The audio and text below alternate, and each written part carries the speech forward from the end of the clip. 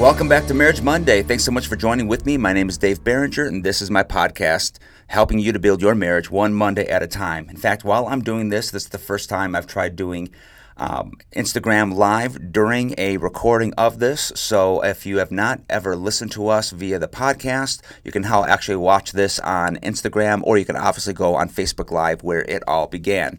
But today we're talking about romance in marriage, and specifically the myths that surround the idea of romance and what romance can actually do to the marriage in terms of things that are toxic and sometimes things that are unhealthy. I mean, let's be real. Romance is wonderful. Romance is necessary. Romance is something that I think should be a part of every single marriage.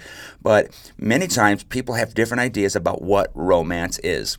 We don't realize that unless we have the conversation that you and your spouse may have different ideas. So when I sit with young couples and I will say, give me a definition of romance, I get very, very different responses. And if the two of you sat and had coffee, this would be a great exercise to do in marriage. Would you separately ask the question to the both of you, what is romance, and separately take 60 seconds to write down a definition? My guess is the most common thing you're going to get from one person is going to be romantic actions. Flowers, chocolate, a date, a movie, holding hands, holding one another, anything like that. And the other person will probably have maybe more of a deeper concept of what romance is. My simple definition is just this: serving your spouse's love language. Selflessly, I should have added that in there, serving your spouse's love language. And so when you've got the idea of, I'm doing more than just doing something to fill my spouse, I'm doing it out of selflessness. I'm serving my spouse.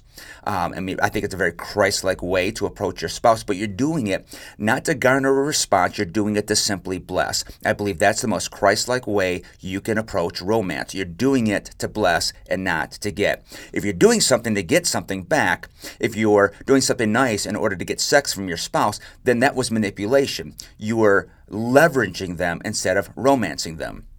And again, I think romance is great. I think it's wonderful, but I also think that as much as we may not understand it, we may not understand what an inappropriate or a misunderstanding of romance, what that can do to our relationship.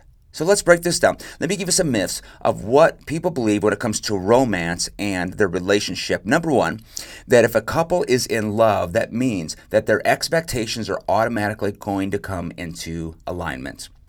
Romance kind of fools you into thinking that, hey, we're in love, so automatically our expectations are in alignment. And what happens is I get spouses that contact me, marriages that sit down with me, and they will say, man, where's the love gone? All of a sudden, we're realizing that our expectations are on two different planes. They're two different places. I thought we were in love. I thought that we had this great connection, but it turns out we don't have the connection we used to have because we've realized our expectations are night and day. Now, let's say two things. Number one, if you're getting married and you're realizing your expectations are on just vastly different planets, there's deeper conversations that have to happen. But if you're married, sometimes you come to this realization that you felt like you were in alignment, and all of a sudden you're realizing our expectations were not as aligned as we thought. And I think so often, especially in the honeymoon phase of marriage, in the romantic side of marriage, that we think that automatically things get to alignment because we feel in love and we quote unquote are in love. And sometimes we have to get to the reality is that the more we grow in our relationship, the more that we have to realize that love, that lovey feeling doesn't just align our expectations. We have to verbalize them. We have to talk through them. We've got to understand them. And quite often we think that our spouse is the source of our misunderstanding with our expectations. And we think, okay, my spouse isn't meeting my expectations, therefore they are in the wrong. Let's just be real. If your spouse isn't meeting your expectations, it could be that you're in the wrong. It could be you haven't verbalized them appropriately. You haven't adequately communicated them. And therefore, how can they fill those expectations if you have not adequately communicated them clearly. Just because you've talked about them doesn't mean you communicated it clearly. Now, it could be that your spouse was not a very good listener, that your spouse wasn't being attentive. There's a lot of things that are there, but many times we believe that we're a romantic couple, we are in love, and that doesn't automatically align your expectations. Secondly, there's a romantic myth that as we're in love, that automatically the good parts of our relationship will just keep getting better. Now, this makes me think years ago when I was in high school, I was getting ready for my senior year of football, and my legs were as strong as they could be. I mean, I was doing great with my legs, squats, presses, all of those things.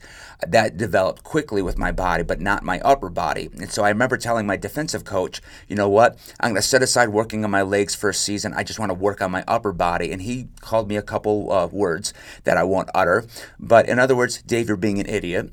Why would you stop working on your strength only to focus on your growth areas? He says you got to go into a place where you're fortifying your strength while building up your weak areas, your growth areas. And so the idea that if we're just romantic, that the good stuff will get better so that we can maybe one day work on the bad stuff. But here's the reality. That romance doesn't equate to health in any one area, whether it's the growth areas or the strength areas, and that just because you're close or you have passion doesn't mean the good will just get better. You have to be intentional about growth. Let me repeat that. You have to be intentional about growth. You want things to get better. You want strength to get fortified. You still have to put some focus in it, even though you may be putting more focus into your growth areas. Number 3, the third myth, that romance in our marriage will just heal our struggles. Romance will just heal our struggles.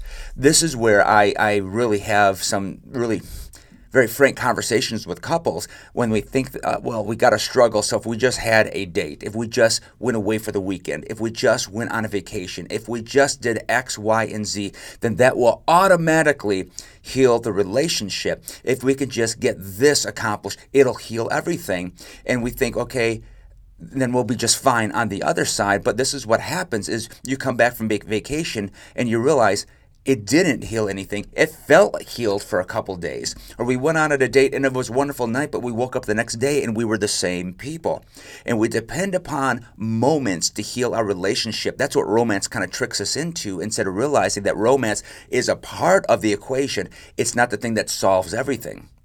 You still have to get into good patterns. You still have to get into good habits. You still have to get into good routines on an everyday basis. You have to work through, they say it takes 28 days to develop new habits, but it takes 60 days to develop new long-term memories. So you can get new habits, but still have another month worth of thinking to yourself, it's just going to go back to the way it was. So what am I saying? Sometimes when you want change, it takes minimally 2 months just to develop that change.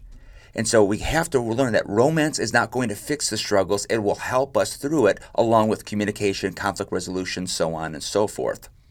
Lastly, here's the one that irks me. This is the one I deal with very naive couples, and it's the idea that my spouse will complete me. My spouse completes me. The idea that if we're romantic with each other, we just complete one another. And that it drives me nuts. It goes back to just a terrible movie, Jerry Maguire, that came out eons ago, You Complete Me. When we think our spouse completes us, when we get into the mode where my spouse is the one who completes me, we are putting a demand upon our spouse that they were never equipped to provide. In fact, I'll say it this way. God was only meant to complete us. Christ was only meant to complete us. And when we depend upon our spouse to complete us, it puts us in a position where we are demanding our spouse to become the Jesus in our life rather than Jesus become Jesus in our life. And when we look at God being the one to complete our lives rather than our spouse, it puts us into a different place where we stop putting that pressure upon them and we actually empower them to be who they are supposed to be, the one walking alongside of us and not the one that completes us. And that way, quite often when we think that our spouse completes us, when something goes wrong, we blame them. If we're looking for our spouse to complete us and all of a sudden things aren't as romantic as they used to be, or conflict happens harsher, instead of looking at ourselves and doing what the psalmist says in Psalms 139 that says, search my heart, O God, we tend to look at our spouse and we just put all the blame on them. And what's nice about putting the blame on our spouse is that we don't have to do anything ourselves. we can just do our own thing and let our spouse fix it because it's their job to do it all. And that's not the case. Listen, romance is wonderful. Romance is great, but romance cannot be the thing that runs your marriage, and your marriage can't live off of it. It is an element. It is not the source. So remember, romance is not just going to fix your marriage and realign the expectations. Romance is not going to take the good parts and make them just get better automatically. Romance will not heal your struggles in your relationship. And romance, listen, it's not going to be the thing that completes you. Have a talk with your spouse this week. Would you bring up to your spouse these 4 myths and have a good conversation? Have a talk and ask yourselves, have we bought into any of these myths? And if we have, what can we do to actually get healthier and to grow together with one another? So walk in repentance with your spouse, walk in connection with your spouse, and learn to keep loving your spouse and to join in with Christ and become that threefold cord that is not easily broken. Love y'all. Have a great Marriage Monday. We'll talk to you soon.